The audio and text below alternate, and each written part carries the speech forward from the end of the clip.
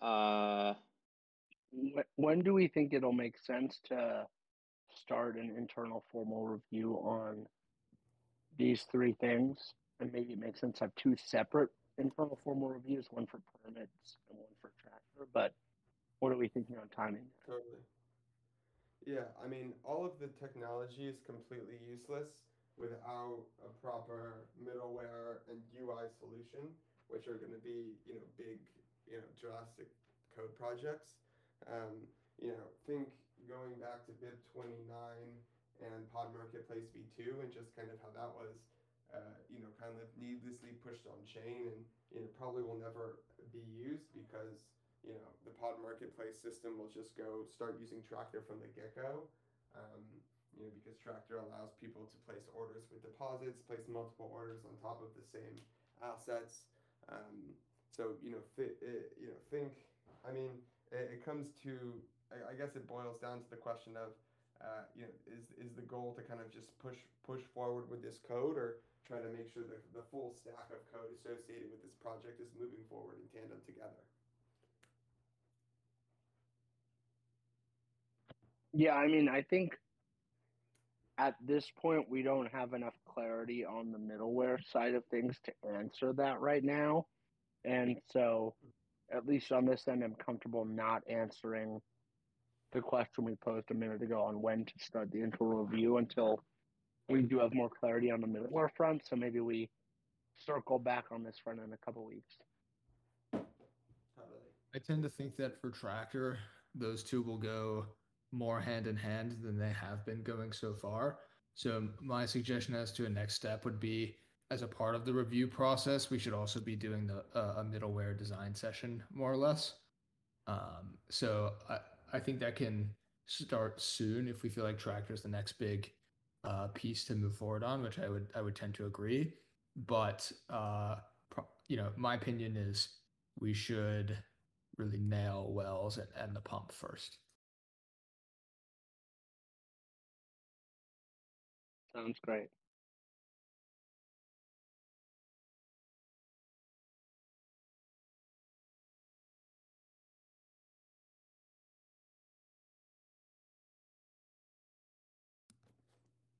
Anything else on these three items? Do we Are we comfortable leaving these three as farming automation, or do we want to split it up? Yeah, well, that's I a good think it's sort of question. like if tractor ends up being its own facet, I feel like these can be part of the same BIP, I imagine, but otherwise this would be I'm asking like a more set. from like a review perspective. Do we accept them to be reviewed together or separately? I mean, it's worth noting that there's no interdependencies between any of these code snippets. Function approvals and Tractor are two completely, independent pieces of technology that have no dependency. So, from a review perspective, the permit support for both of them should be taken within the context of existing permits.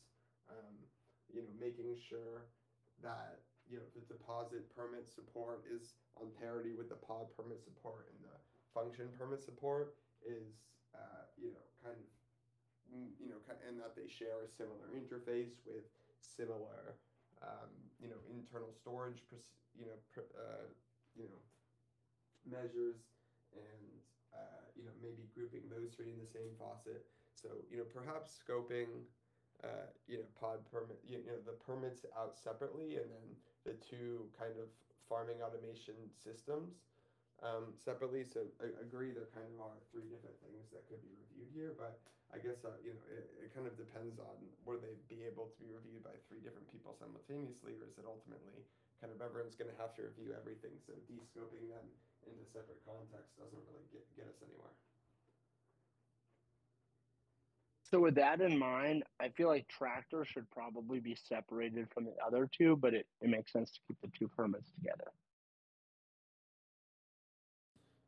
Yeah, I guess maybe it just might make sense to add another item here that's just function approvals. And then we can just change these to be like permit support. This one's permit support.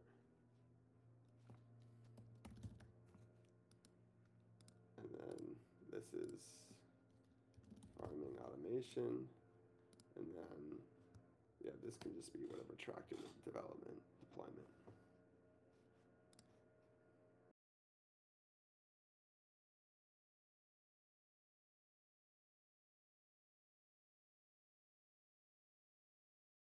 And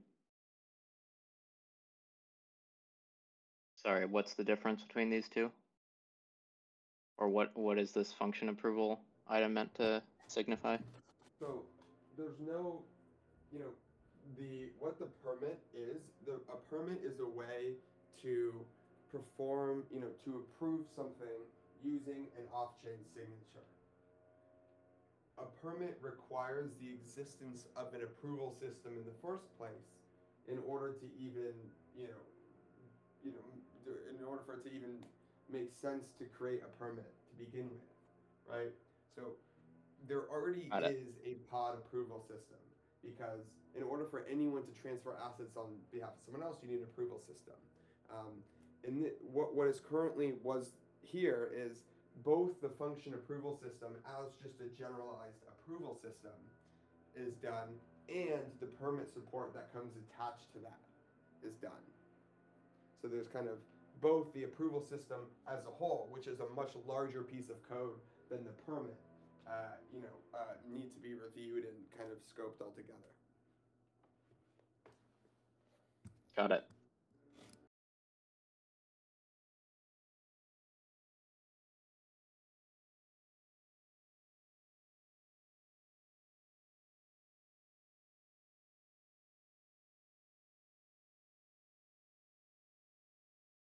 Any other thoughts from anyone before we move on? Yeah, I mean, I feel like the deployments for this is a little confusing to me, at least. Like the function approval and permit support for functions are obviously going to go together. So maybe make it like approval / permit support and then group the three together. But I think they should go ahead. Oh, I didn't realize this column was called deployment. That's my bad.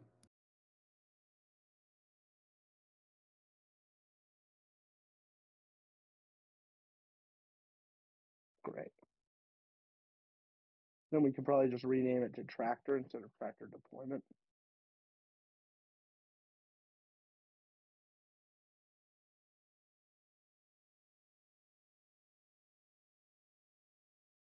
Sure.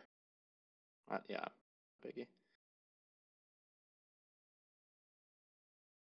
Okay.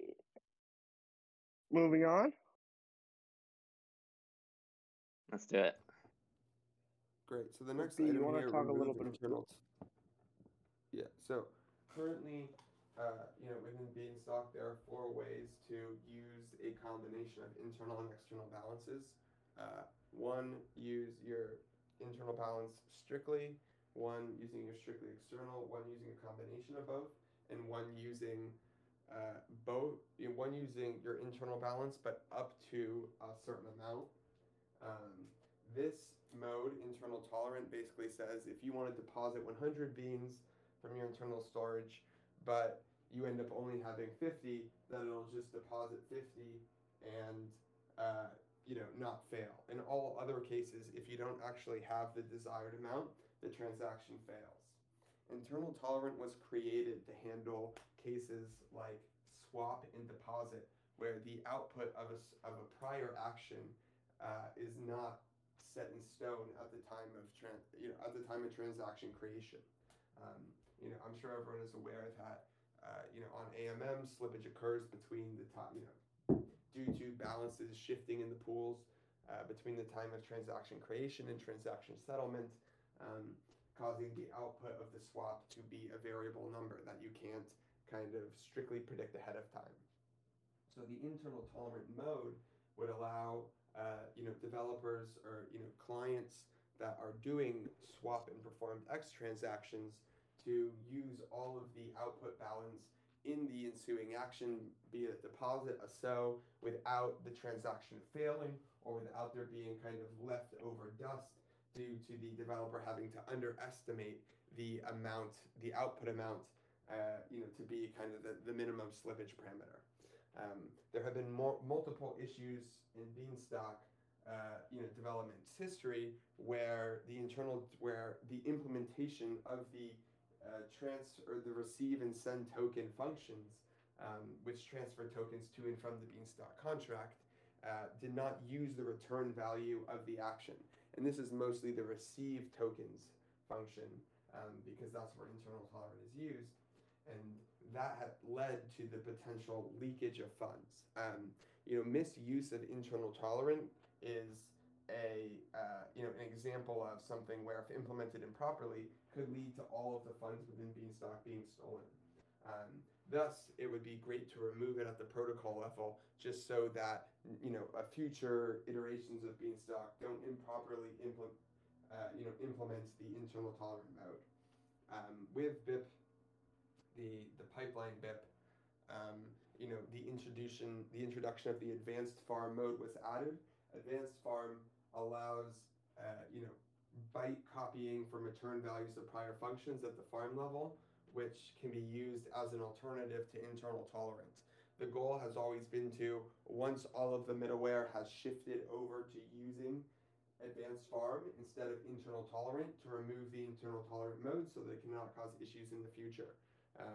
So kind of whenever the SDK and the UI remove their dependence upon internal tolerant, the hope is to remove internal tolerant as soon as possible.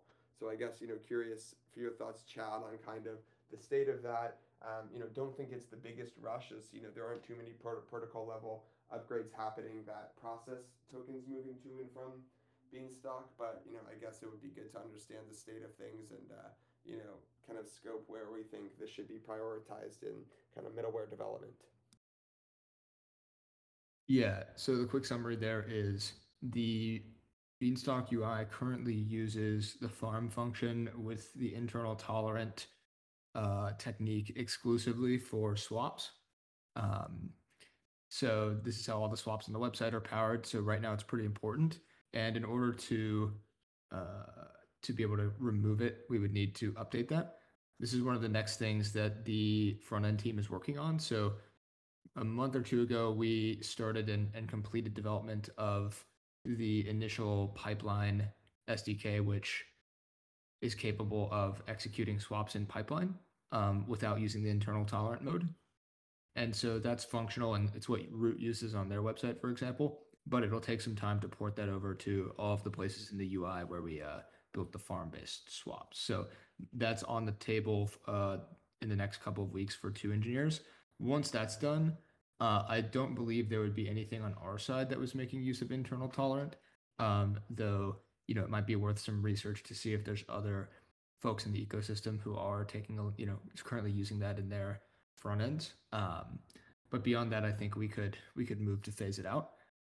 That said, I think there's a broader discussion to have about what it means to release a pipeline SDK, because there's obviously the design of pipeline makes it such that most of the onus to get things right is on the client side. And so far we've developed a pretty clean system for composing transactions, but it's tricky to exhaustively test it and then also convince consumers of the pipeline SDK who have to configure it themselves that they'll be able to do so safely. Lots of documentation and probably some sort of guardrails to be put up on that front. So I don't think we have a clean idea yet of what the scope of that would look like, but I think it's something we should consider before, for example, enforcing that, or rather removing internal tolerance such that the only way to do these sorts of transactions in the ecosystem is through pipeline.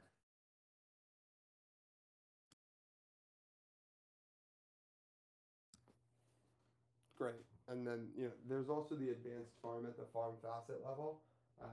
So even if, transactions are not using pipeline and, only being done strictly through Beanstalk, it is possible, but it requires the same use of the clipboard technology that pipeline uses.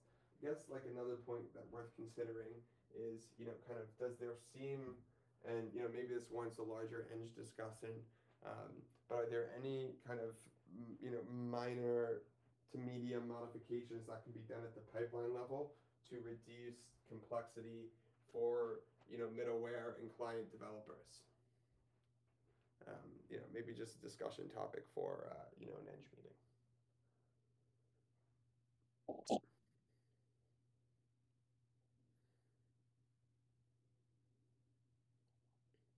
Cool. So to make sure I understand the question, it's basically how can we make the pipeline SDK as easy as possible for developers to consume and utilize? Yeah, but don't need to discuss it now. We can move on. Cool. Happy to if it'd be helpful.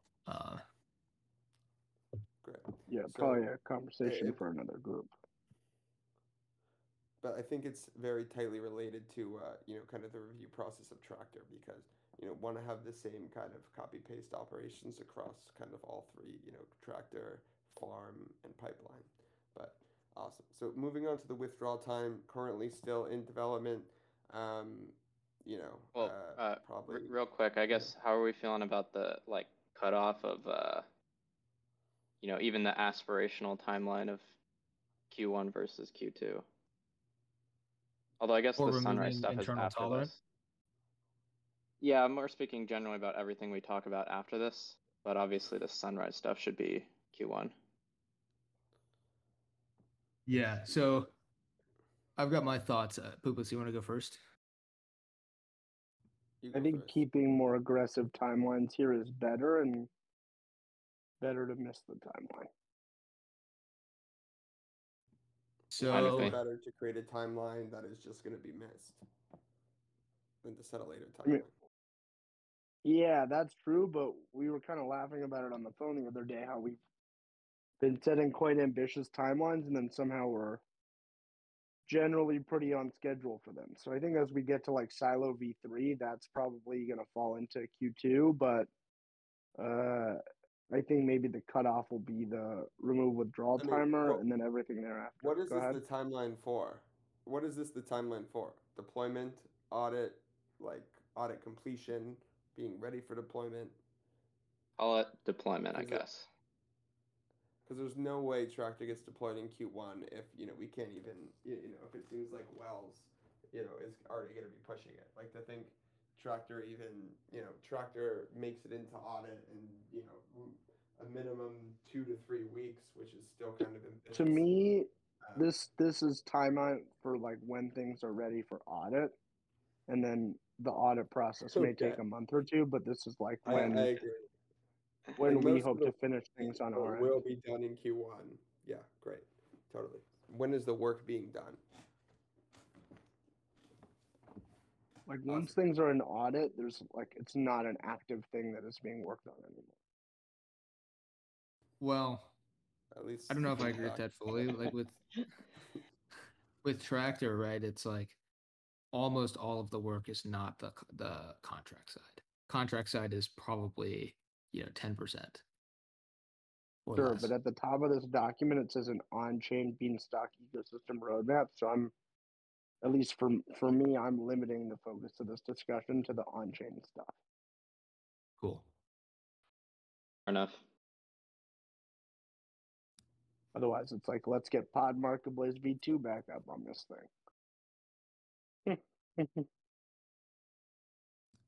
We got nothing. Okay, moving on. All right, so Gentlemen, sorry do you wanna to talk sorry to about withdrawals derail. and Yeah, No, go you're ahead. not We need derailing. any Let's just do it. questions? Any questions, comments on the 3 withdrawal time issues? Yeah, that hasn't been audited yet. I don't know. It's not done. Still in dev. Got it. Still in dev, and Breen is working on it. Yep. And Green's do we working have on a a lot of sense things. for when that will be ready for internal review?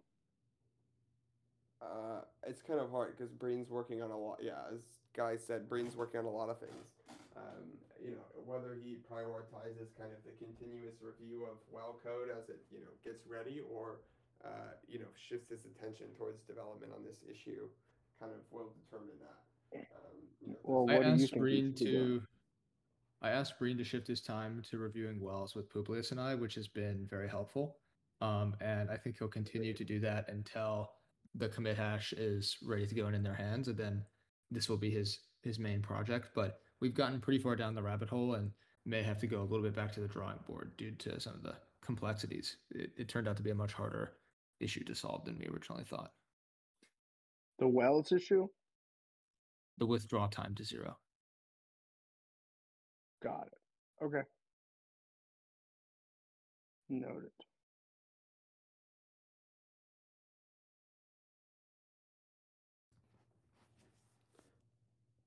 Yeah, I mean, so what's the order of things on this document? Is that when they're like, should the withdraw time? I mean, I feel like it should be moved above the tractor stuff probably, if this is like a chronological order of kind of when things are expected to be wrapped up from the back end perspective. Like it's already been Sure. through preliminary audit. It's already been what? I mean, it's already been audited. It's completely broken form.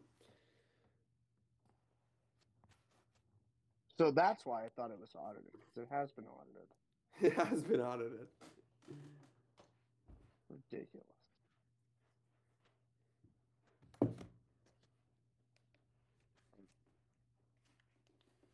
And do we want to move the remove internal tolerant above tractor or leave it where it is? That's Going what on we're over there? getting rid of, I think. Getting your teeth drilled?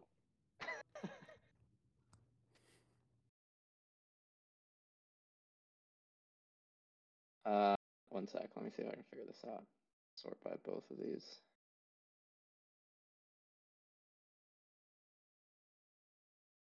And then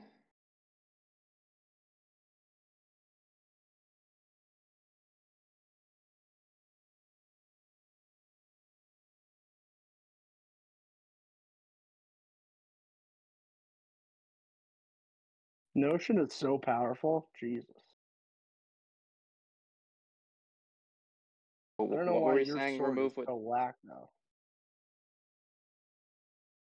Sorry, I think I accidentally deleted some of the filters without realizing. So we wanted the remove withdraw timer stuff above tractor, which is fair. But I But I don't know guess why you're sorting. Like, if you delete the sorts, I think it just does what we. Then it's in the right order.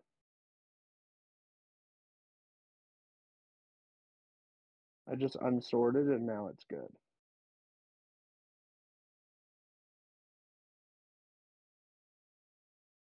oh yeah. Well then.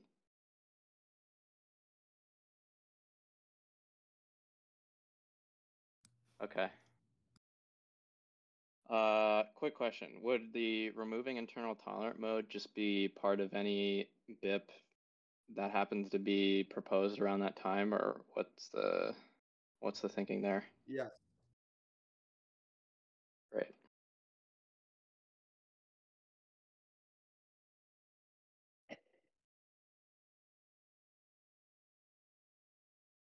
All right. So I think now we move on to Silo V3, and everything else that we're talking about is at best Q2.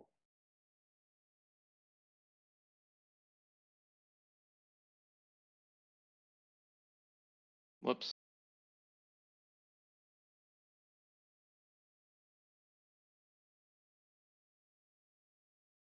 Oh, who's changing it to Q2? I thought we wanted it to be Q1. The silo? Sorry, maybe I misheard what you said. Go I ahead. am the one changing it, and the my comment was that I think the remove internal tolerant is the last thing that we can realistically expect to be finished working on in Q2, Q1. Sounds good.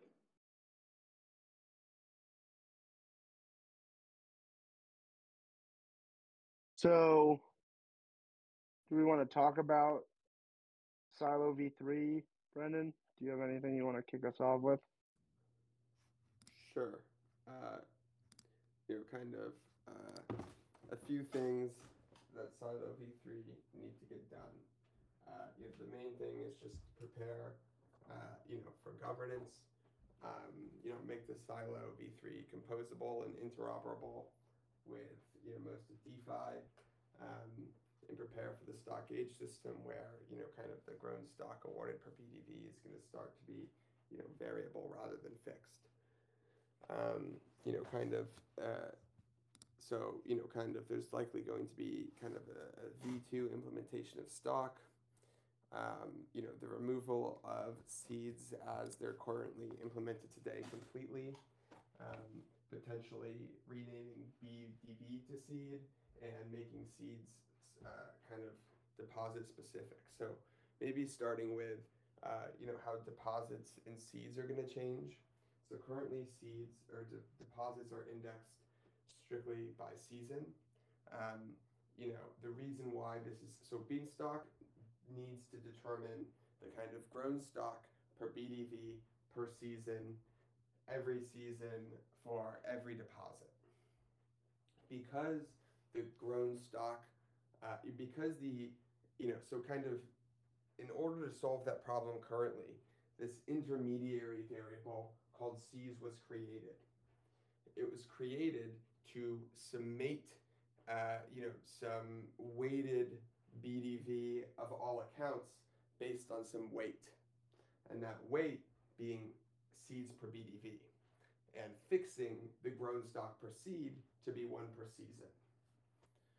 However, the moment that seeds per BDV are no longer constant, the grown stock per BDV per season is not constant, and therefore the concept of seeds altogether lose their foothold as they're based on the assumption that, kind of the seeds per BDV is constant.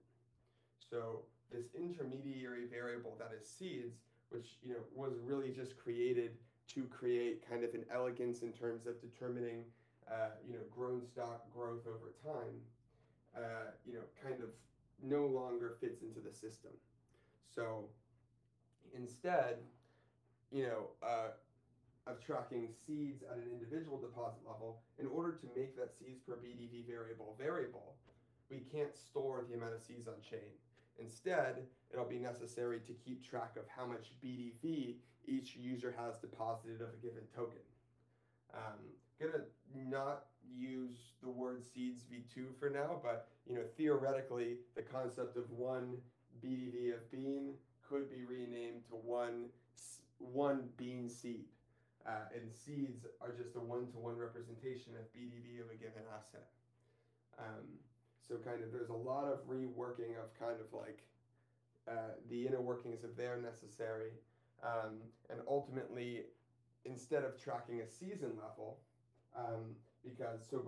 because seeds per BDV within each season were constant, it was possible to index deposits based on season, because again the seeds per BDV in every season were the same. However, in order to make that variable, it's no longer the case that the seeds per BDV are the same within every season. So therefore, instead of tracking deposits by season, it makes sense to track deposits by cumulative grown stock per BDV. So there's some counter that increments from a theoretical perspective. It doesn't actually increment on chain every season by the current grown stock per BDV for a given token. So within a whitelist, what's really stored is the grown stock per BDV. How much grown stock or per season, grown stock per BDV per season, where each season, how much grown stock do you get for a BDV of a given token type. And now, and the reason for this is, because the goal is to make this variable. The goal is to allow this variable to fluctuate whenever, however, and still maintain parity across the rest of the silo. And in order to do this, and this is generally done in on-chain systems by using cumulative variables, by just summating the value every time that it's evaluated, and then by merely calculating the difference between the current cumulative minus the initial cumulative, you can calculate how much has accrued. So now, each deposit is going to be indexed by its cumulative BDV, grown stock per BDV index of a given token type. So no longer will you have a bean deposit at season 500, you have a bean deposit at some grown stock per BDV number, like say 1,000 grown stock per BDV, total grown stock per BDV, and the current grown stock per BDV might be 3,000. And to calculate the grown stock per BDV on top of each BDV in the season or in the deposit, instead of doing how many seasons have passed times that fixed number C's per BDV, you just subtract the cumulative totals to get the difference. So this is kind of what the next structure of deposits is going to look like. And as a part of it, this whole concept of seeds just gets lost altogether, and Beanstalk will now need to start tracking BDV at a token level. In some way, the goal is to, in the process, and again, that is strictly to prepare for the stock age system. The goal is also to increase the interoperability and composability of the silo altogether by tokenizing all the different underlying pieces of deposits in the silo, in order to start setting up markets for all of these different pieces. So in some way, in the process, in some way, need to create some standard interface for deposits and seeds. Now, seeds are pretty straightforward, probably through some form of 1155 token, where, the ID is just the token address. So, Beanstalk, the seed 1155 contract, an ID with the bean address corresponds to a bean seed. And in that way, it probably makes most sense to tokenize the grown stock yield, on top of a given deposit. Now, when it comes to deposits, and there have been a couple design discussions on this, but it's quite difficult, especially when factoring in future iterations of the silo that will support more than just ERC20 tokens, potentially being 1155s and NFTs, to where the amount of metadata that corresponds to each given deposit is greater than the 32-byte kind of index space that an 1155 provides for. So there are kind of two options here. Option one is forced deposits to be implemented with the 1155 interface, which means there needs to be some on-chain metadata stored that map from kind of random, non-helpful, hashed index to the underlying metadata. Option two would be to create some kind of new token standard with an infinite ID space.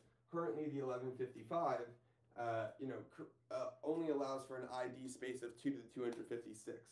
The ID is a UINT 256. You can specify any ID, but there's a fixed domain space for that ID. Creating some new kind of token standard that functions very similarly to an 1155, but kind of just has ID space of type bytes, such that there's theoretical infinite byte space. There's pretty much theoretically infinite byte space. Might make sense here. So the alternatives are use 1155 in an incredibly gas inefficient way, where now every time a deposit is made, you're given some random 1155 token, but you need to know that that 1155 token corresponds to this cumulative stock per BDV index, this underlying token, and like this underlying BDV. And storing that on chain is quite expensive for each unique instance of a deposit. So that's just a the couple deposits things. and the seeds. Go ahead. One, I think it'd be helpful to just lead with the punchline, which is that we intend to propose a new ERC standard to solve this problem, as opposed to like pigeonholing things into the 1155 standard, correct? Currently, that seems to be the best path forward. But the process and the difficulty of implementation, and the potential implications of such may provide otherwise as the path is further explored. But that's the current plan. Yeah, I think it would be helpful for people to know that we are interested in going forward with that, and that would be like a large collective effort trying to get some new ERC20 standard or some new ERC standards. And this doesn't just apply to deposits as we eventually make our way to the field and talk about pods. and an interface for pods, we probably also want to do that for pods. So just throwing that on people's radar. The other thing, I would find it very helpful to if you talked about it, and this is not a leading question. I don't really have an answer for this yet. How do we anticipate the new silo architecture and the gauge system handling wells that are not just between two tokens, but are potentially between n tokens, and the value of the tokens are changing based on some sort of oracles? How are we thinking about the silo treating those assets? Um, yeah, yeah. I mean, it's the question. I guess it depends. Like, assuming we're still talking in a Wells v1 context, meaning we're still talking about, liquidity pools represented by a single on-chain liquidity position in the form of an ERC20 token. Um, don't think we, Wells v2 and, a silo supporting a domain space greater than ERC20 tokens, has quite been reached in the roadmap discussion. But, kind of the goal is to allow, any token to be as permissionly as possible supported. And, kind of what the requirements, the main requirement for something to be even considered for the silo in the first place is a proper oracle that allows manipulation resistant querying of kind of the value of a given token. Now, what this looks like in the Wells architecture is just an instantaneous value pump with sufficient manipulation resistance. Now, what does it take for Beanstalk to be able to permissionlessly, trust an instantaneous value oracle?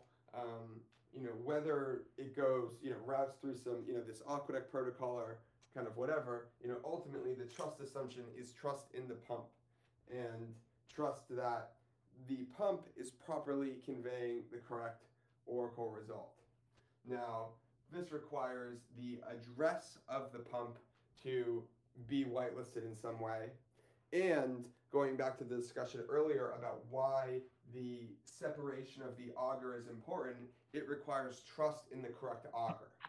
So Beanstalk will in some way need to verify that an oracle value, and again, it can be through Aqueduct. It'll probably, it'll be done through the Aqueduct protocol instead. But Aqueduct will need to be able to, kind of somehow have some verified list of pumps and augurs that can be trusted. And like the goal would be to create another layer of abstraction on top of this.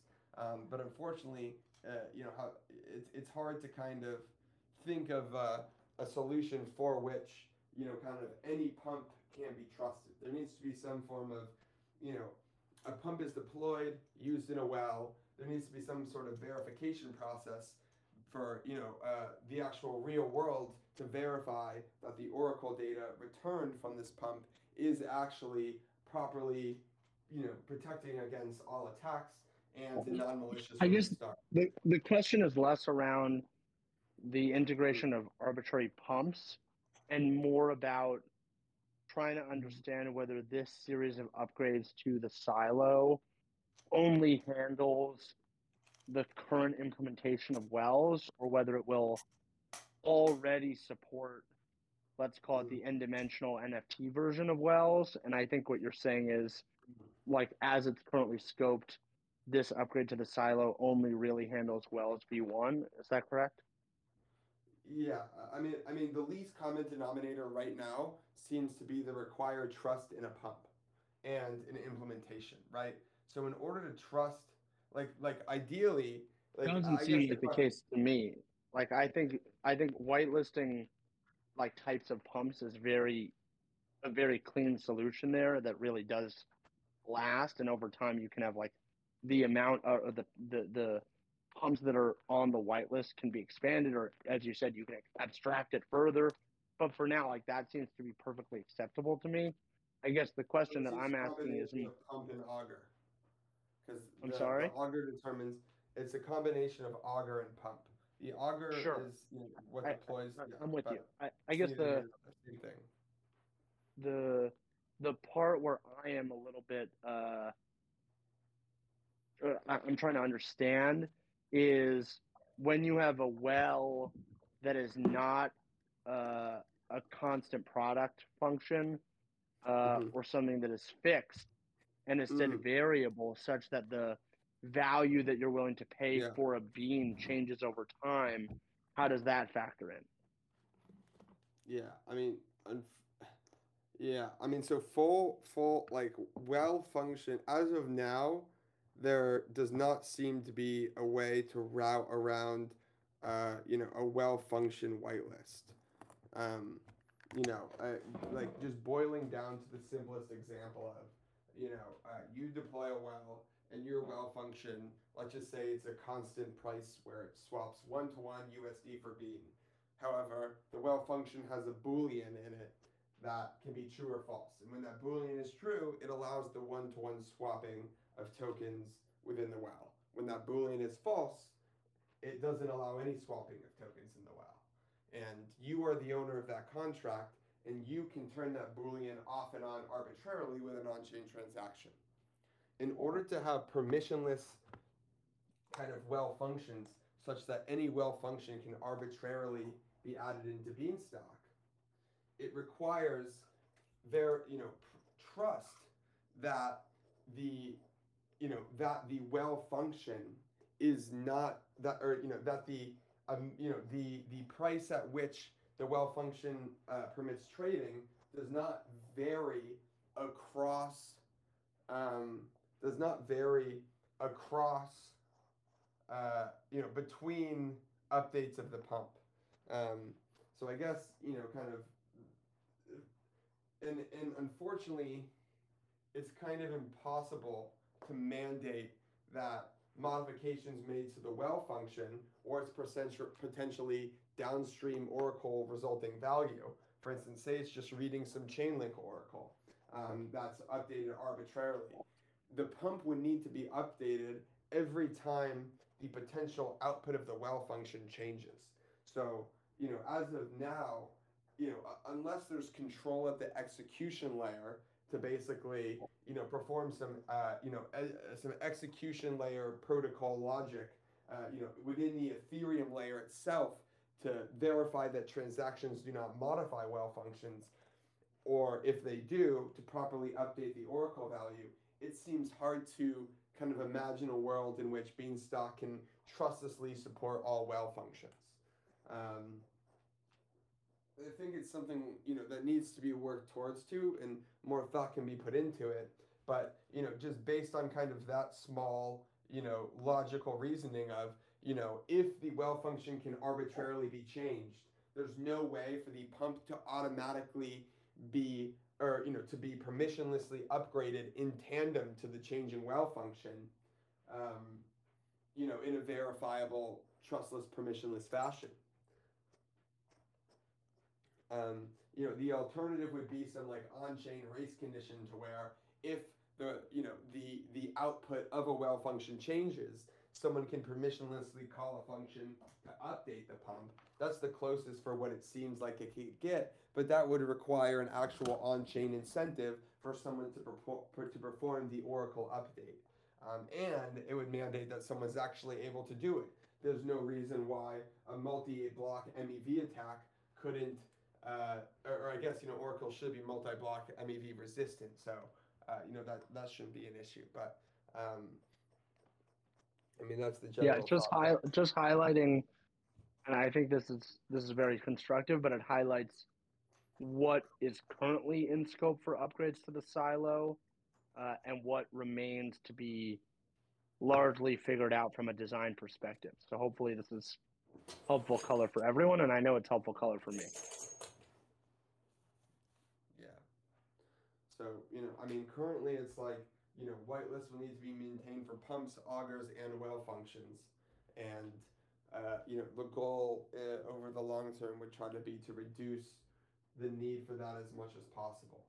I mean, it's already been abstracted one level. Currently it requires the need for each individual token to be whitelisted. But at least, now it's like all tokens that were deployed using, a trusted auger, well function, and pump can be whitelisted.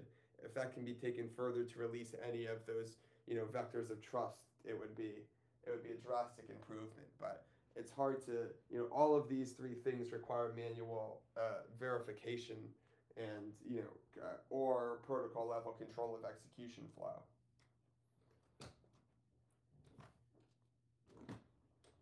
Protocol meaning the actual virtual environment protocol, virtual machine. So that's Silo V3 as it's currently scoped. I mean, I guess just the last piece of it is in addition to the deposits and seeds, kind of fungible stock. Fungible stock is going to be, actually more complicated than it might seem, mostly from the perspective of when when stock is deposited, say there's a well that contains stock, there'll need to be logic to handle kind of the redirection. Say I deposit stock into a well, that stock starts earning earned beans.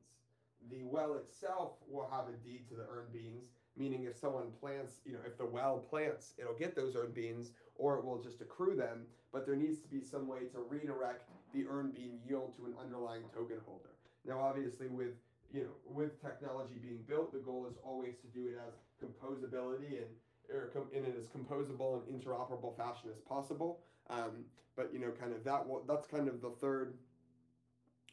I guess the third. Whereas the first piece is removing the withdrawal timer. The second is this new deposit seed system. The fourth is making stock liquid and solving all of the downstream implications of that.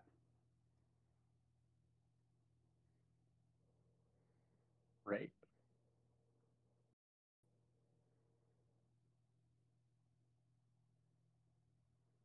Anyone want to comment on or ask questions about Silo V3 as it's currently scoped?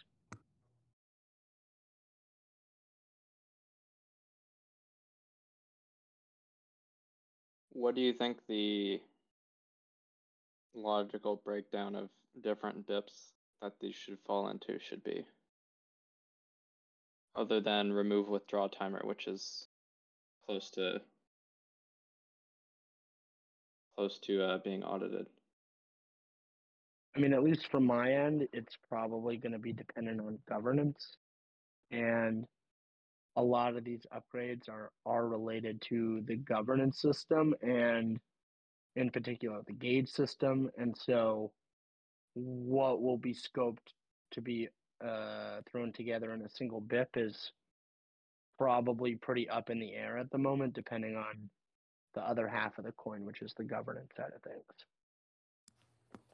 On this end, agree with Publius completely there, especially on the stock side. Ultimately, like some sort of like pump style balance tracking solution will need to be used for stock. We'll just say that the upgrade to using a dynamic seeds per BDV variable is kind of already in progress. And if that wraps up, and if the on-chain DAO feels like it makes sense to modify, because what the dynamic seeds per BDV and setting up this whole new deposit system without the existence of all the other flowers on top facilitates like a one-time modification of seeds per BDV. So say for instance that update was completed, governance as a whole still much in progress, and thus the stock token itself is very very downstream and closely related to what are the requirements for the governance system. Say the on say the DAO wanted to change the C's per BDV of unripe bean 3 curve to 2 or 3 or 2.5. The dynamic stock or the dynamic grown stock per BDV system would support one-time modifications as well. So if it's the case that seemed like it seemed like the DAO was in favor of making a one-time change, it might make sense to release the dynamic seeds per BDV system before the rest of Silo V3. But if that's not the case, there's no reason to do that other than just to have more of the code completed and fully deployed on chain, which is neither here nor there to me. I'm not sure if that makes sense. Given that right now it does feel like the number one thing that would help repeg Beanstalk is a reweighting of the unripe seeds for BDV. I don't think it's unrealistic to scope that in as a separate bit, but at least from this perspective, that is probably. I mean, all of these upgrades are at least 3 months away, and therefore it's hard to know where the system will be economically 3 months from now. So it's hard to plan, but yeah, as Publius was saying, it may make sense to go about the seeds upgrade separately from the stock upgrade, but otherwise, I mean, no strong opinions here, but that will likely be something that is dependent on how development is going, what the economics of the system are, and how the two are related.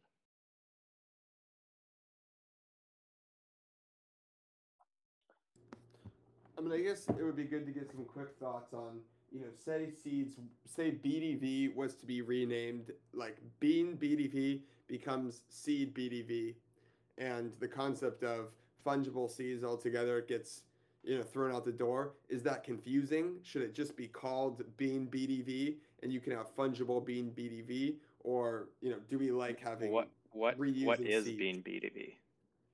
Like one BDV of the deposited bean. One bean is one BDV of bean. It's really confusing. Why bean? Is that not already It's an clear example. through Any BDV? whitelisted asset, any one BDV of a whitelisted silo asset is that a seed of that whitelisted asset. The problem now is that seeds are just not a total fungible level. At the total fungible level. So it's like, on the I don't know what that website, means. like I guess you do have a total amount of seeds. It's just not, it's fluctuating. So yeah, I mean, seeds can still exist on there, as far as like a theoretical client side variable. But it's Seeds like have you won't always be, been a construct to help people understand what's going on, and but you I won't be still think they'll trading serve that seeds. Like role. you go on like OpenSea, or you go on Tractor, or there's going to be a well for Bean BDV. You're just trading the BDV, but that's different than trading the actual underlying deposit. Yeah, I think then you definitely need to keep seeds. But and are seeds being like maintained in their total cumulative level with their variable? Like the problem with leaving seeds as is if I give you 100 seeds and then the stock, and they're really bean seeds underneath, and the seeds per BDV change. These words are all so confusing, but My I don't know. understanding is that seeds were always going to be implemented as an 1155 in the sense that there's a Right. different seed that corresponds to different deposits, and I don't think that has changed. Totally. I mean, yeah. I mean, I don't know if, yeah. I mean, so yeah. So I'm just, yeah. Great. If everyone's still on the same page, that makes sense and it's clear, great. But pretty much what I was asking is that change clear and makes sense? I don't think I totally understand the question. Maybe it makes sense to scope for a different call to have a longer discussion about this. Probably not super relevant for right now, but as we start to scope out the Silo V3 in more detail, yeah, we can It talk would be about good naming to conventions, but discuss within the next week, just because there's great, active development on this project. great. I'm happy to talk about it, but I mean, we're already pushing like an hour and a half here and have a lot more to review. Yeah, So, let's keep going. all right, we got chicken bonds. I don't know how much there is to talk about there, but oh Do we wait, think before we move it's, on, yeah, go ahead. yeah, I mean, there's like a bunch of different items here under Silo V3. Like, do we think it's worth Yeah, I mean, we can talk like about cleaning? them briefly. So, like converting unripe lambda to lambda. At some point, we'll need to facilitate the conversion from unripe assets to their ripe implementations, and in particular, this has to do with like when the chop rate is 100%, such that there's no chop. Uh, that will need to be facilitated, but it's pretty basic. Um, the next thing is the distribution of yield to deposited assets. think, and B, correct me if I'm wrong here, but this will in practice be almost the same as the thing that facilitates the distribution of the bean yield associated with stock once stock is liquid, where there's just some macro level implementation that needs to facilitate the distribution of yield from any assets in the silo to the depositors that own them. Is that correct? Yes. So that's I sort mean, of already similar covered. mechanism. Yeah. Yeah, it's just that it should be implemented as Different one application. thing. Yeah, and then the last thing is, and this I is guess seeds undefined. also Yeah, need go ahead. that too. Just seeds will What need that will? as well. Yes. Seeds. Like Mm-hmm. if I have a seed, bean seed in a well, I need to be receiving the grown stock on top of it. 100%. Um, the last one scoped under V3 is the stock bonus for conversions. At this point, don't don't have any strong opinions on whether that will actually be implemented or whether it should be implemented. It's probably related to upgrades to peg maintenance, primarily, where the concept is factoring in the time since the last conversion, whether Beanstalk should offer some grown stock bonus for converting and participating in peg maintenance. I would maybe even just change this from silo v3 to questions because it is sort of undefined, and yeah, don't feel like we're really at a point where that is at the same level as the other stuff. That's just me. I'm going to move it down to questions. Agreed with you. Whereas a lot of the other things are how. This is a matter of like if or like should. Yeah. That's all I got on the V3 front. Great. Sounds good to me. Can Mark, you do you want to quickly? say? Yeah, I just wanted to ask again. Can you quickly re-summarize the need for the new standard? What exactly is it the problem that is solving? Talking about what?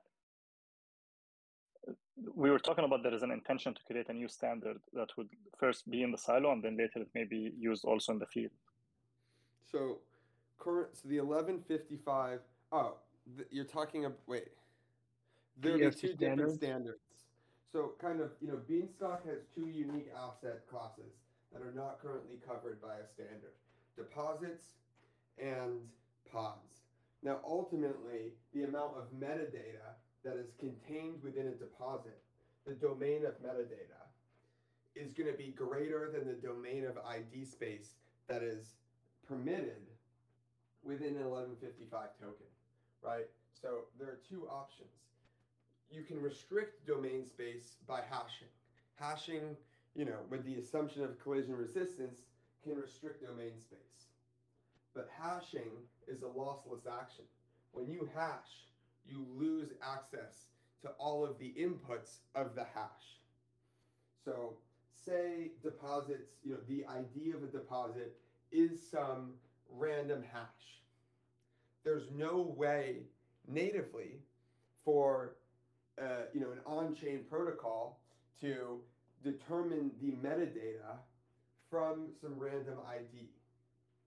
Now, unless that, kind of, so basically the amount of data, the domain of data that can consist of a deposit is greater than 2 to the 256.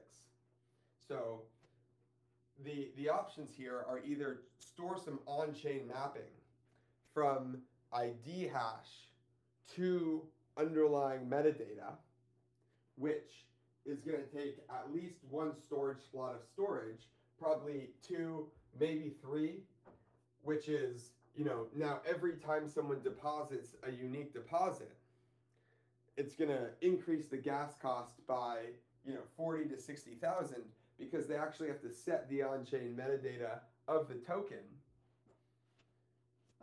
That's one possible solution, and it very well may make sense to use that solution.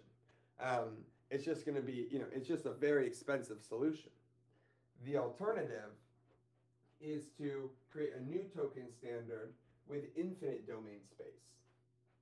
Domain space meaning the amount of different unique tokens that can exist. what an NFT and 1155 token do is they create 2 to the 256 tokens by taking an ID, some number, within a 32 bytes of data slot, and mapping that to some balance. So, but the point is, or I guess the problem is it's limited by 32 bytes of data. You can only have 32 bytes of data within the domain space of each ID. So, one alternative to having to store all, that mapping of 32 bytes, being able to determine what the actual inputs into that, kind of hashing operation are, like what this random ID hash means can be moved to the ID. So within an ID itself, it just contains all of the metadata concatenated, meaning that in turn extending beyond that 32 byte limit, so that there's no need to store some on-chain mapping from ID to underlying data.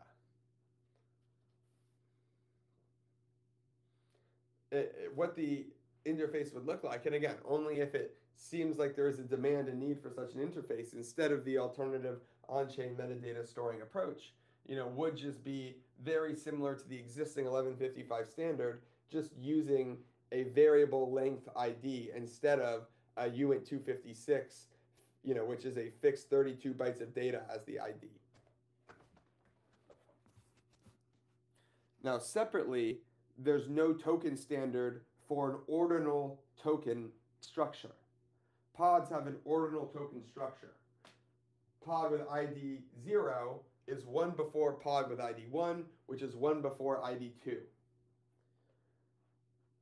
It feels like it's the best practice to have every representation of on-chain value be implemented via a protocol, an Ethereum level value standard, token standard. So if there exists no ordinal token standard, it probably makes sense to also create an ordinal token standard such that pods and any other token that has an ordinal structure can have a Ethereum level ERC standard for implementing and using such a token standard across different protocols.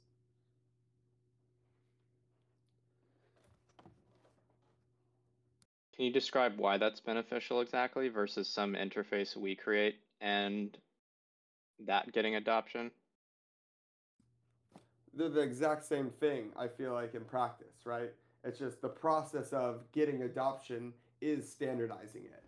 Like, or at least it feels like that. They are That's identical. part of the procedure. Got it. Okay.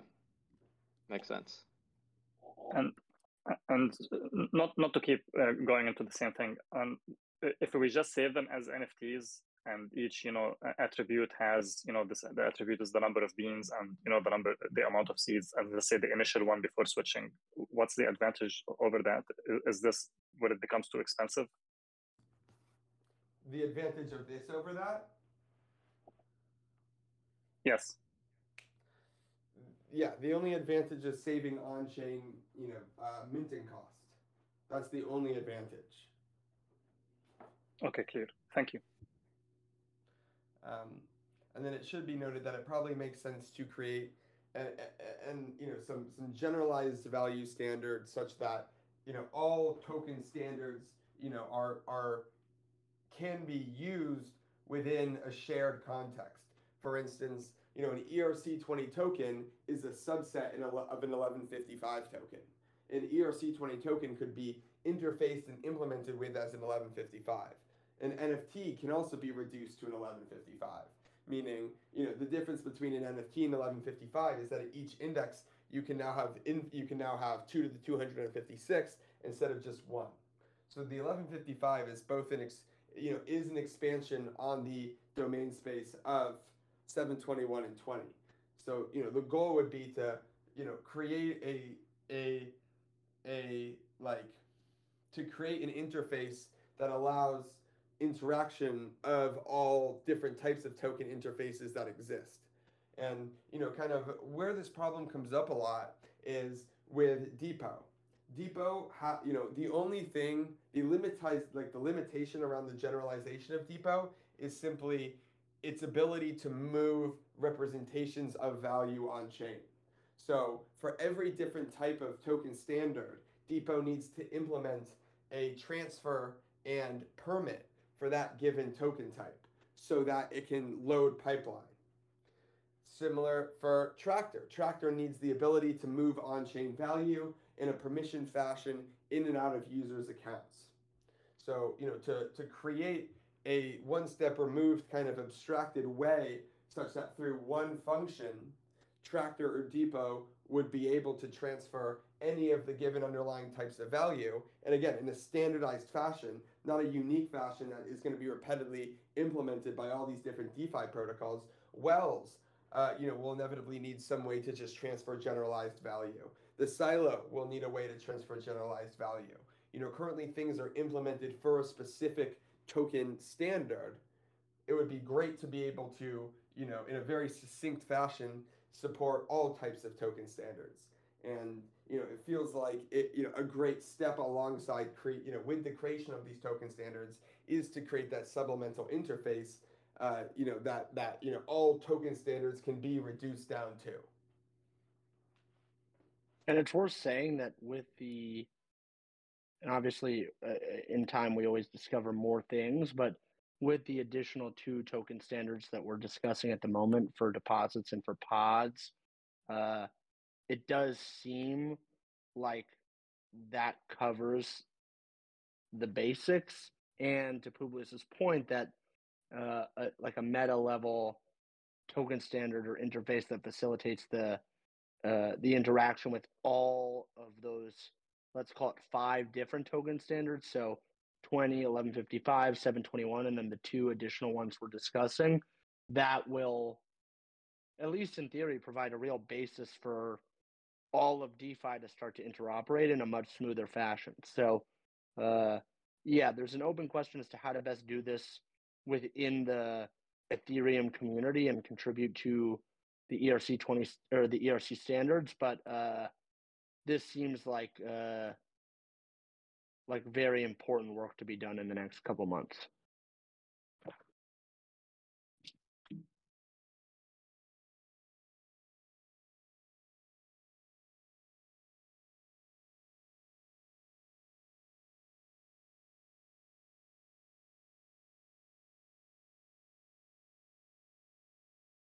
I mean, does it make sense, given this context, to maybe separate out the ERC standard interface for deposits and group it with a pod ERC standard and the meta ERC standard as like an ERC standard deployment set, the 3 of them separately?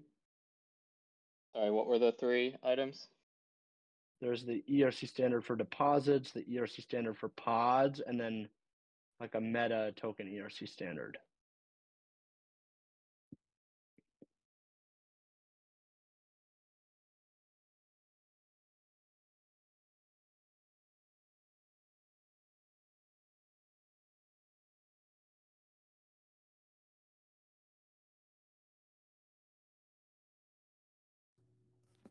And then I guess add it probably like a meta approval standard, like a standard to create, kind of, there's currently 3 different EIPs that implement different approval systems for 1155s.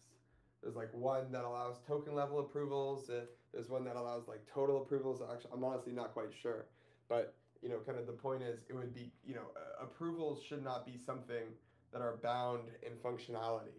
They should be bound, like it's something that can be implemented in a generalized fashion such that you can give approvals based on arbitrary conditions instead of just I approve you to spend 10 beans.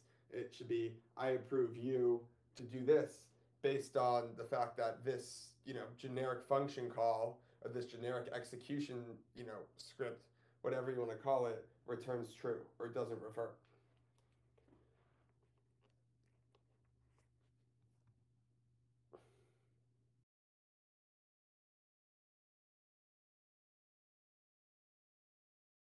Yeah, and thinking more about scoping the different stuff, I mean, the 1155 farm balance support to me isn't really part of Silo v3 at this point. but it's unclear where that should go exactly. I see if we scroll down a little bit, we have something currently slotted as 721 pods and farm, which includes the interface for pods. We had previously had it down as a 721, but now as we're talking about, we think it probably makes sense to have a different interface for it. So maybe it makes the most sense to maybe just have like a farm upgrade and slot that for 721, 1155 support, and then supporting any of these other standards as we create them. You mean this is no longer applicable, this one? The second one here, the 721 interface for pods, is no longer applicable. And then I'm suggesting that we change the 1155 farm balance support to part of the farm upgrade and then kind of group the two together.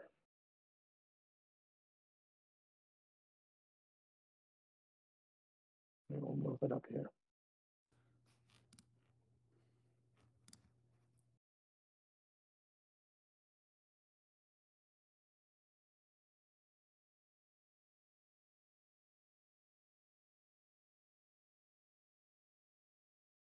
This internal tolerant one was farm upgrade. Actually, no, sorry, we left that to Q1. All right, I'll just leave it for now. I think they're separate. Great. And then should we add to the farm upgrade support for the new ERC standards that we're working on as well? Or should that be scoped like as a separate upgrade? Like Beanstalk support for it? Correct. At the farm level.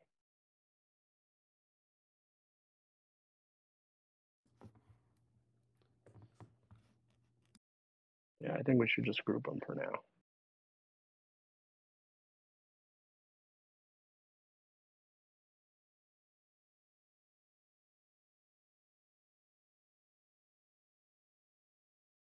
What should I call this? Our Like ERC new standards? ERC standards. Yeah. New standards support. Great.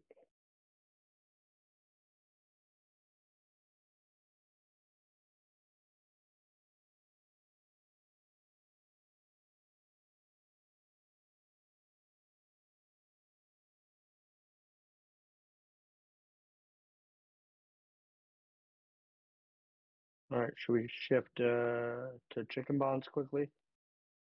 Do it. Yeah, I mean, this was just a bean sprout funded project. Don't think there's much to talk about here, and given how much is on Breen's plate, it doesn't seem like it's the highest priority, but hopefully sometime in Q2 it gets finished.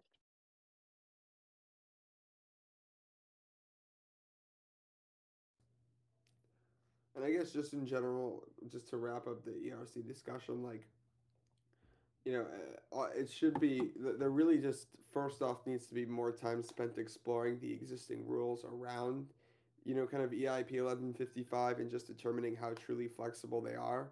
And it just should be considered that if the only, if there is some way to scope pods within the existing 1155 framework without breaking the defined rules, which is possible there could be in the case that, like on token transfer, it splits 1155s into other tokens such that it's possible, just maybe more gas inefficient.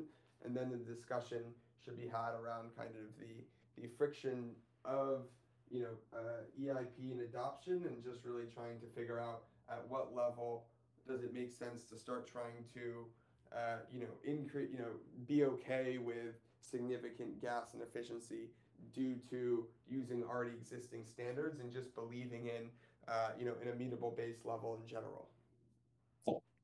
I mean, from my perspective, I think that given the nature of the work that we're trying to do, and in particular in the context of defining like a meta ERC standard for tokens, it seems like a no-brainer to do the work to create the gas efficiency for pods and then kind of just get it over with once and for all.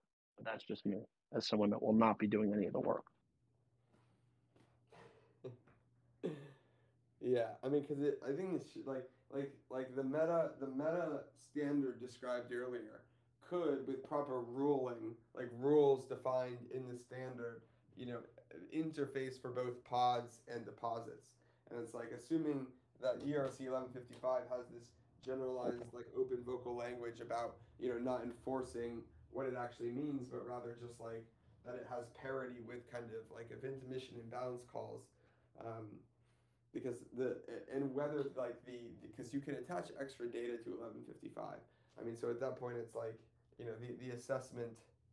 So it's like if the gas efficiency of going with this like data abstract length data standard makes sense, then I think, but yeah, I don't know. We don't need to talk about this anymore. TBD, TBD. It's an open conversation. Right. Trying to just move the conversation along a little bit because we're pushing almost 2.5 hours now, or at least well over 2 hours. Maybe not, maybe close to 2 hours. I'm losing my mind. Wells 1.1, as it's currently scoped, are just a variety of other functions or wells. It's likely that, to our earlier discussion, some of this gets expanded to figure out how we can generalize some of the whitelists and approvals, but for now, probably don't have too much to expand on this front, unless B, you've got stuff you want to add. Nothing. Think there might be, a pain point or two that presents itself upon experimentation with different wells, but so far, not really. To Publius's point about trying to minimize the demand, the need for verifying on-chain functionality. Right. So moving ahead to what's currently scoped as governance 2. I don't actually know what was scoped as governance 1. But that The one that aside, failed. which one? Oh, like the original governance? Yes. Wait, that joke went way over my head. But I guess it's good to laugh. These It are wasn't a joke. Alright, that's funny. The the what's currently scoped as governance 2 can probably be broken up into two separate things. One, we have the gauge system, which is more related to peg maintenance, and then the second is all of the bells and whistles associated with moving back to on-chain governance, and in particular pieces of a governance process that could dramatically improve security associated with on-chain governance. So in particular, having the assets that are used to vote for a BIP or associated with the stock that votes for a BIP be locked up for a period of time after the voting period ends, having multiple step BIP execution, requiring the votes to pass not just instantly, but over some extended period of time, like multiple seasons, and things like that.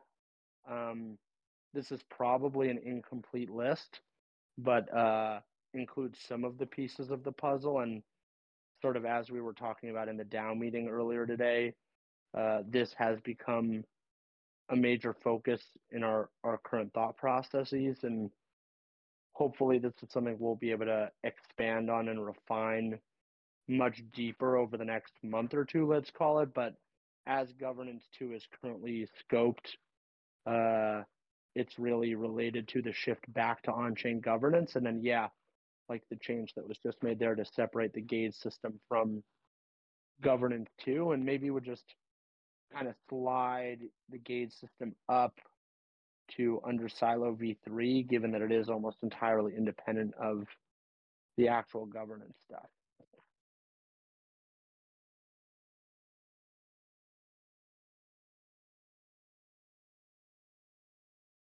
Don't have too much else there.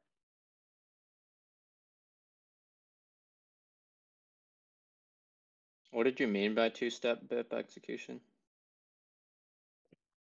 So the approval of the BIP on chain can be locked in such that the BIP will be implemented, but then the upgrade to Beanstalk that executes the BIP may happen after some like time delay or season delay. So the BIP has been approved, but you still have a week to leave the system freely before the BIP is executed, for example. Makes sense.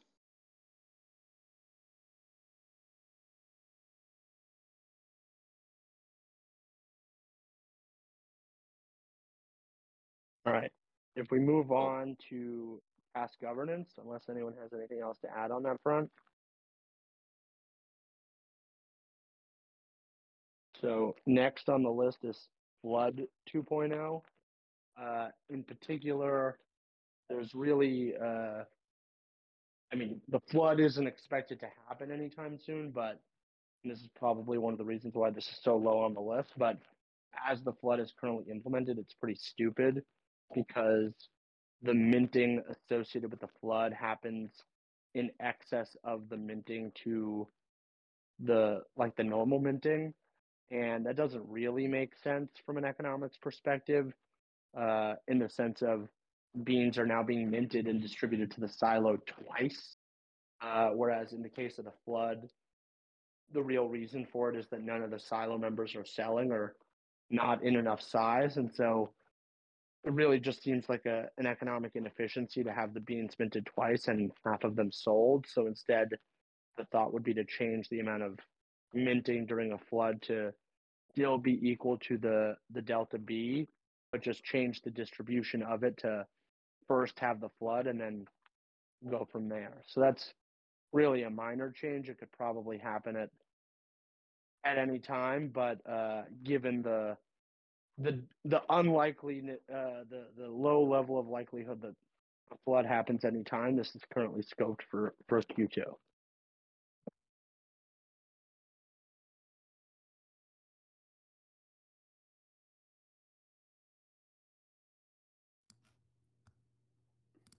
No All questions of this here. is good for Q2.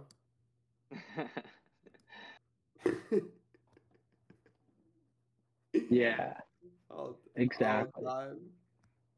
Yeah, exactly. Well, it's still January, boys and girls. It's still January, so we Awesome. got plenty of time. We got plenty of time. All right, we want to talk about Field 3.0. I guess quick question is flood. There's a separate whitelist for flood that isn't the Oracle whitelist, or how does that work exactly? Or is the item to actually implement that? Well, Currently, go ahead. no, please.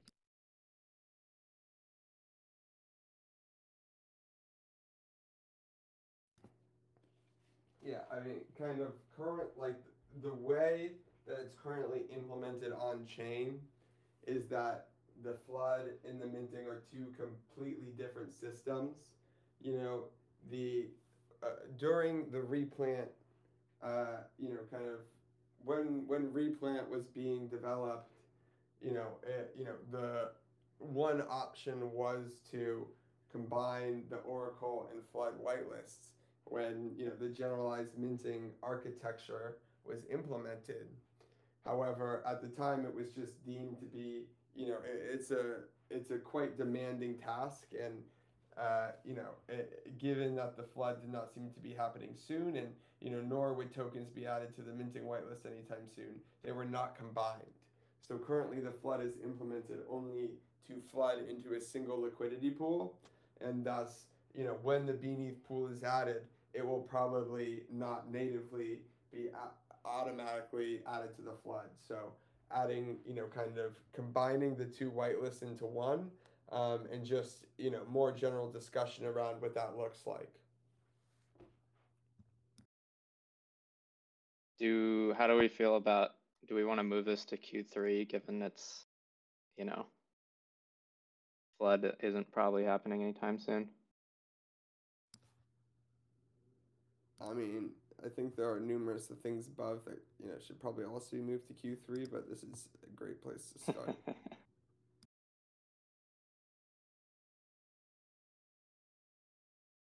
Other Publius, do you care? I mean, I don't like it, but yeah, if we want to move it to Q3, I would just move it below Field 3.0 because I think to some extent, like one of the things that we've been talking about from a development perspective is splitting up development work in groups of development teams based on module. And so it doesn't like work on the silo may get started now for silo 3.0 or silo v3, and similarly work on the field may get started, but it's a question as to when it all be finished. I think the work on the flood is like very much at the bottom of the totem pole, so if we start with that at Q3, that seems acceptable. Great. Yeah, I mean, I guess also just the flood minting task is a very small end task.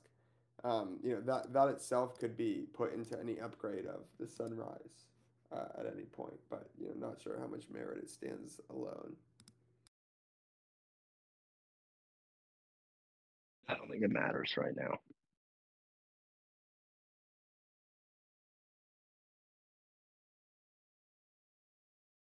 Okay, happy to move on. All right, so now let's talk about the field a little bit. I guess the first item in the field is the ERC standard interface for pods. We can just delete that now. And frankly, none of the stuff with the field is defined at the moment. So it's hard to talk about substantively, but there are a couple issues with the field in terms of you have two things here for the soil multiplier. They could probably be condensed into one thing, but it doesn't really matter. But the question is, currently soil is a function of delta B, but there's a question as to giving like some weighting or a multiplier to that based on a coefficient where that may change depending on the debt level, for example. Similarly, there's an open question as to how to best measure changing demand for soil over time.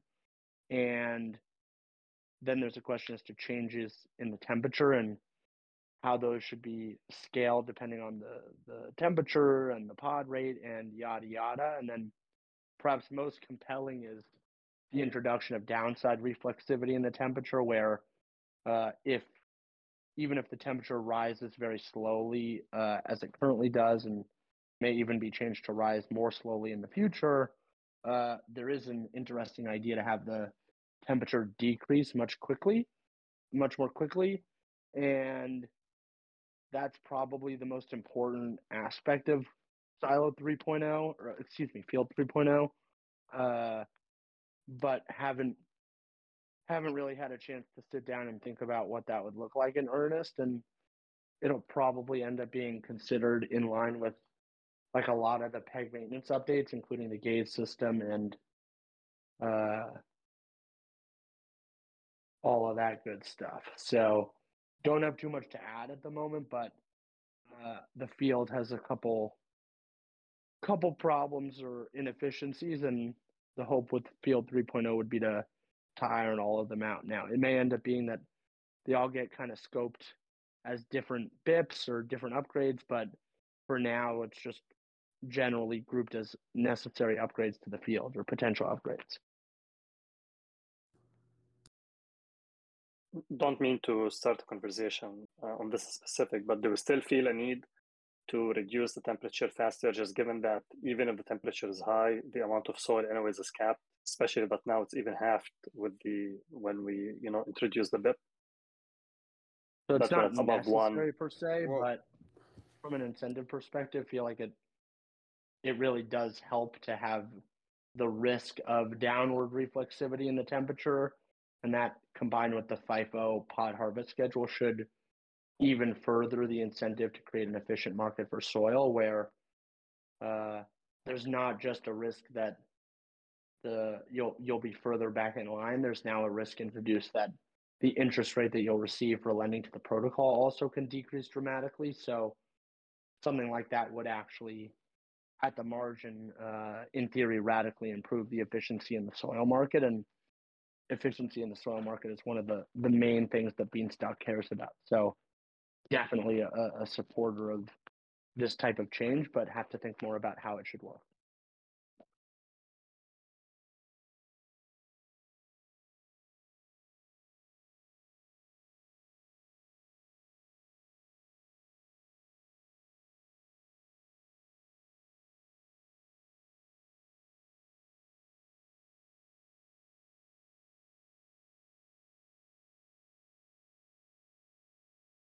Anything else on the field before we move on to wells 2 and 3? No, but yeah, I mean, definitely, kind of, it would be good to start digging into these items more. So maybe having more calls geared specifically towards, you know, designing these mechanisms more would be helpful. It would be great to get something Agreed. started from a development perspective. Agreed. And that's why it's kind of too ridiculous to scope any of this for Q3. It's like, yeah, this shit should be done in 9 months' time. So maybe it ends up being Q3, but I kind of like leaving it as Q2. Let's get the ball rolling here. Need more devs. Great. Need more devs. We need more well scoped work. That too. Good problems to have. All right. So wells 2, as it's currently scoped, I mean, the convert order book is actually going to be a function of tractors, so we can probably just delete that. And similarly, the Bean LUSD silo whitelisting converts is like a little ridiculous to have scoped out here specifically. So at least on this end, I'm comfortable kind of leaving it as wells V2 and wells V3 and leaving it generally undefined there. But maybe, Publius, you've got more strong opinions here. Agree with the general define here. Just would put, I think for the convert order book side of things, it's, yes, a convert order book could be implemented, through Tractor, but would just say, there is a kind of differentiation between kind of convert as, as being a part of the AMM, where, essentially, you're converted as people are selling into you as opposed to automatically via third parties. And think, if, when possible to combine the convert order book at the well level, it increases, efficiencies and potentially toxic flow. Meaning people would be able to sell into the converts? Yeah. I mean, As that's kind opposed to of having people perform the sales into the AMM and then have the convert orders executed yeah. through Tractor after the fact. Yeah. All right, I take it back. We add convert back. But we delete the Bean LUSD thing. Do we think it should go anywhere? Nah. Why not? Because fuck them. Well, and there's zero on-chain work required for that. Given the, liquidity well v1 generalized convert BDV and liquidity v1 generalized minting, kind of adding new pools requires no on-chain upgrades. And again, as Publius mentioned earlier, this is an on-chain roadmap. So what would be done on chain exactly? Like you're saying it wouldn't involve, it It wouldn't would just require be like a performing the diamond cut call, transaction that whitelists an asset. Yeah, it wouldn't require a diamond cut call. but would still require a BIP, right? Well, as it's currently Sure. implemented, but I guess like, Yes. Well, if it's scoped after governance 2 in the stock gauge system, then no, which it fair. currently is in this list. All right, whatever. I'll scrap it for now.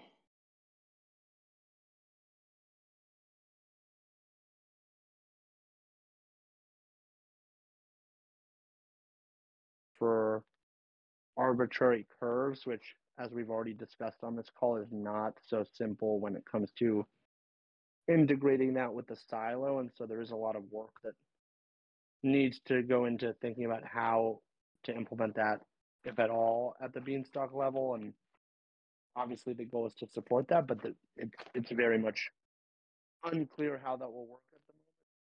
When it is done, it will probably require a whole nother upgrade to the silo as well to go along with that. So, just be aware this is a bigger thing than it's currently defined as. And maybe from that lens, it makes sense to just shift these to Q3, given the amount of work that will have to go into them.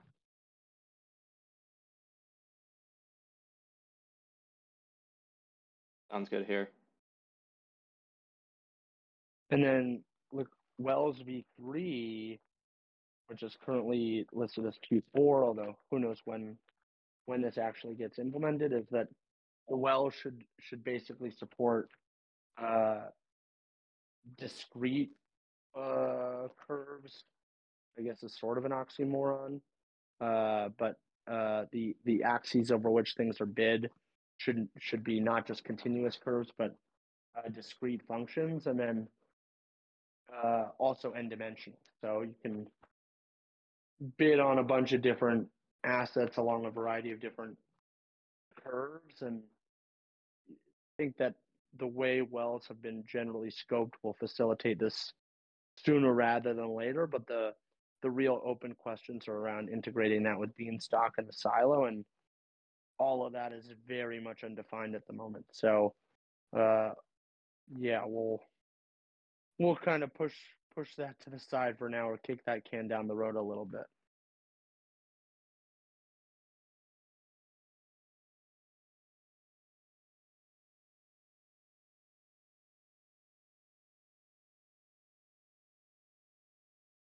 Sounds good here. All right. So unless people have questions or things to talk about, that's really all of the Beanstalk development that's currently scoped out on our end. There are a couple questions listed and then some derivatives markets, which we're happy to spend a little bit of time on. But maybe before we move on to the questions and other stuff, if people have anything they wanted to talk about on the Beanstalk front, now's a good chance.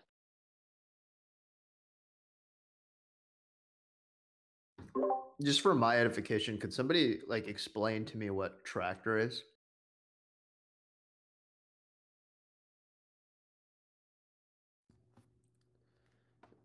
Tractor is a peer-to-peer, decentralized, permissionless, on-chain transaction market where multiple parties can, basically engage in some sort of collective on-chain activity. Um,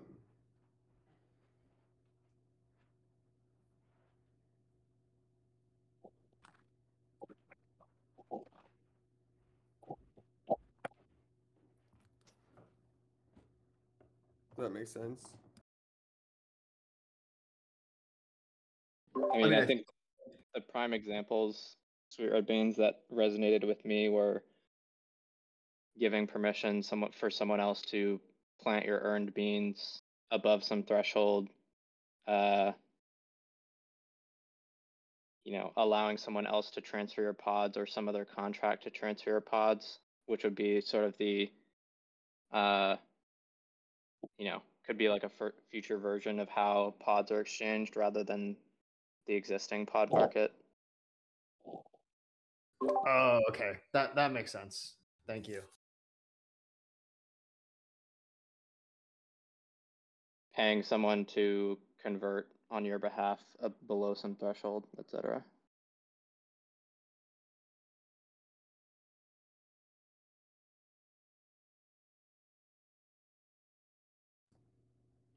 Likely What one of else the is on first the mind? implementations. Go ahead. Oh, go ahead. Nothing I else was on just this going to move mind. us forward. I find that hard to Right. believe.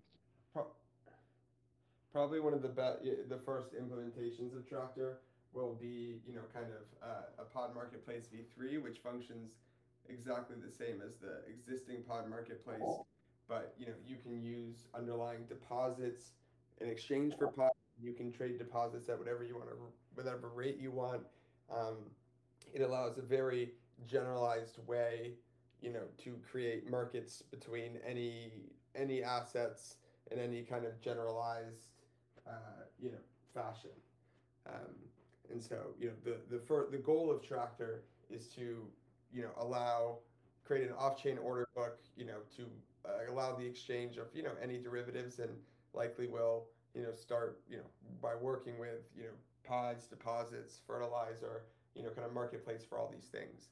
Everything that Pod Marketplace V2 can do, Tractor can do through its generalized workscape. Everything OpenSea can do with Seaport, Tractor can do with its generalized framework. So, there's plenty of things for Tractor to do. Is this related to convert order book, or is that something else entirely? I'm like trying to take a guess at what that is based on what it's called. But So this is the on-chain convert order book. Tractor is an off-chain convert order book.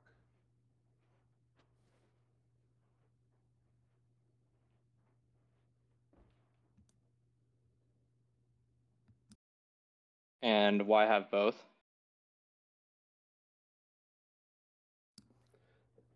Off-chain order books are a lot easier, and there are, the on-chain order books aren't necessary for everything.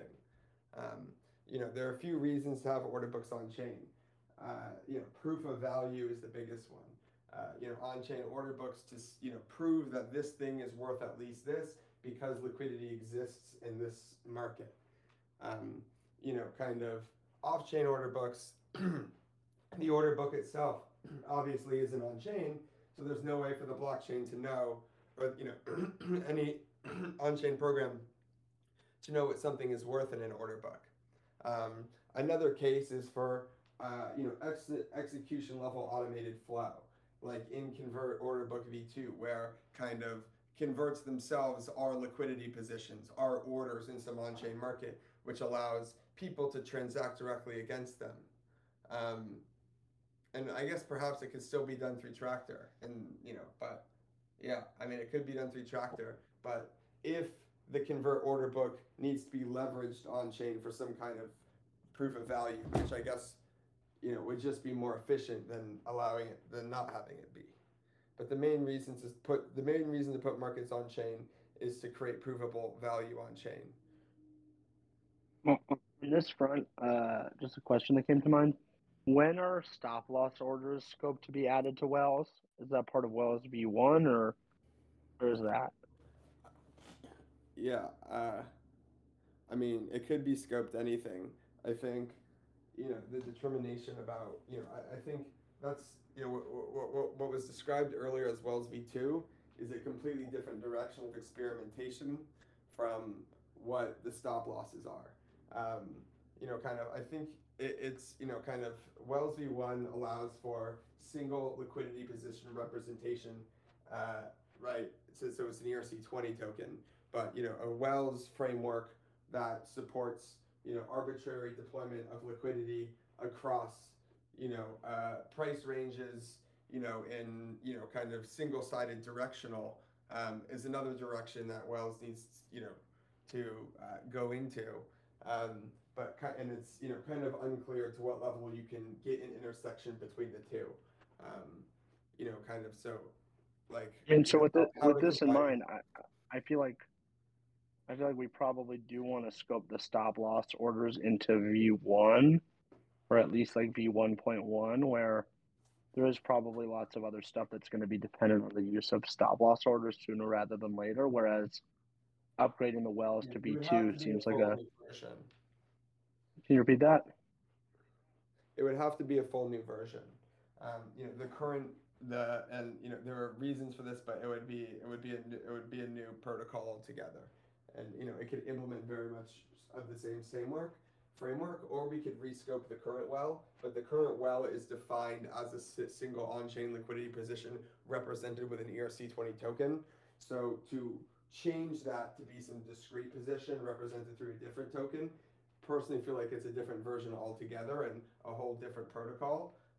It can be implemented with very much of the same underlying functionality, But I think just in general, some more discussion about what the divergence between the different paths and tying everything together. I mean, all these things kind of warrant follow-up conversations. Spent individually talking about the specifications of all of them. Right. So then maybe the thing to do is like where Wells V2 is scoped, we just like add another line that is like stop loss order wells or something, and then we can I mean, I would almost say later on the have a opposite, where conversation. stop loss or hmm, Go like ahead. stop like the existence, the generalized pricing function is more a 1.1, where the discrete, like that's almost a Beanstalk upgrade. Like the interface doesn't have to change in order to do that. It's just a matter of just solving, kind of a logic problem to determine whether it's even possible without creating, without executing inside of an isolated virtual environment. And I guess if the answer is the latter, then it probably makes sense to do last. But if the answer is the former, then it makes sense to do first, where it's possible to do inside of a shared execution environment. Yeah, I mean, on this end, I feel like there's a need for stop loss orders within like Yeah, so I think doing the stop 3 loss to orders 6 first months. makes sense, but it is a full new version. Yeah, do with that what you will. I mean, so how do we want to write that up within this document? But it's yeah, I mean, unclear. I mean, personally, I would say the V2 is the stop losses, but I think what you described as V3, what did you do? Like this, yeah. I guess the question is there n dimensionality at this level? Like ideally, the answer is yes, but that drastically increases the scope of the project. So there's a lot, a lot of thought to it. It really needs a lot of thought. Discussion needs to go towards determining how difficult are each of these individual things to do. Um, Yeah, I mean, so maybe now just for the purposes of bookmarking this for the future, can we just like add another line in Wells 2 and say stop loss, and then we'll and have what to talk Wells three more you about said was what? n-dimensional wells and discrete and continuous axes. That's what it says on the notes on the right. Why? Yeah, yeah, got it, got it. Yeah, yeah. I mean, it'll be at some, yeah, yeah. I'm on board here. And to your point, it probably does make sense to over the next like couple weeks just have like a dedicated call to go through each of these different things: the ERC standards, the farm upgrade, the silo V3, the gate system, the governance, the field, the wells. A lot to talk about. Yeah, yeah. Agreed. All right. Anything else I on the got a hop Beanstalk front soon. before? Go ahead. Oh, I just got a hop soon. Yeah. So with that in mind, just to talk briefly about the questions. So most of the questions are just related to peg maintenance and how the system should treat the steady case for demand for soil and things like that. Just it's good to document where the open questions are, but don't really have much to say at the moment on any of these. But it's just highlighting where there's the potential for more improvements to be made. And interseason peg maintenance is totally undefined. The trigger for demand for soil has been worked on already a lot, but it's still not really good. Uh, there's an open question as to whether there's a need for a steady case for demand for soil at all. And then, as we talked about earlier on the call, the stock bonus for converting, depending on time between crosses, and all those are sort of undefined, but lots of open questions to think about at the moment.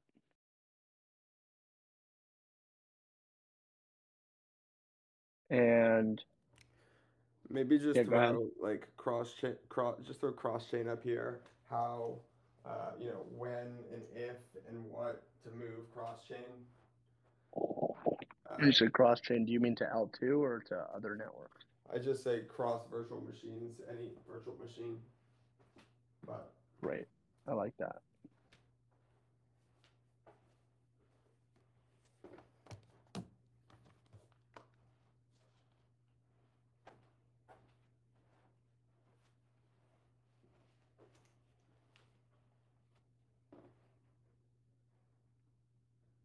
Who doesn't love a good cross VM?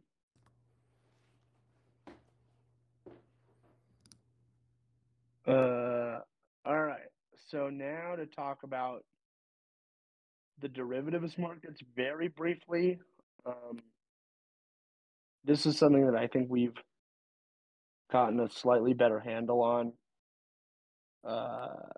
for root, and also there's a protocol that I don't know if we're even able to talk about that some other members of the DAO have been working on around borrowing and lending, and the architecture here is still undefined, but all of these can basically be thought of as components of the loan generation factory that we defined in our blog post a couple weeks ago. And then, yeah, there's not too much else to say at the moment other than hopefully this architecture will be better defined and articulated over the next month or two, where as people want to roll out other types of markets on this framework, it'll become easier and easier. But at the moment, you can probably just bucket all the derivatives markets into a single like LGF type of bucket. But it'll probably be implemented in a bunch of different stages in practice.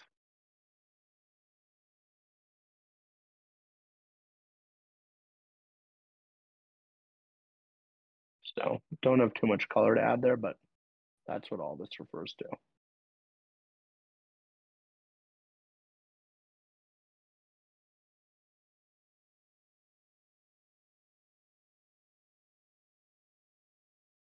Any objections to making this public after I spend some time cleaning it up? Not on this end.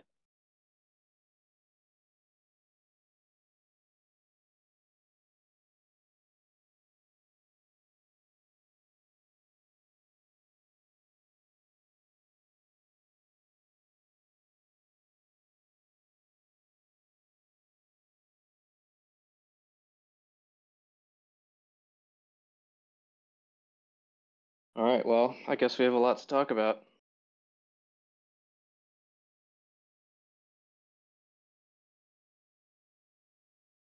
Good problems to have.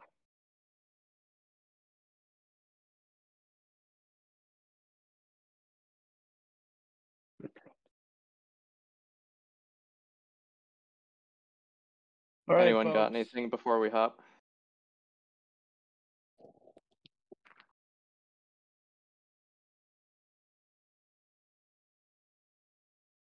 Good to go on my end.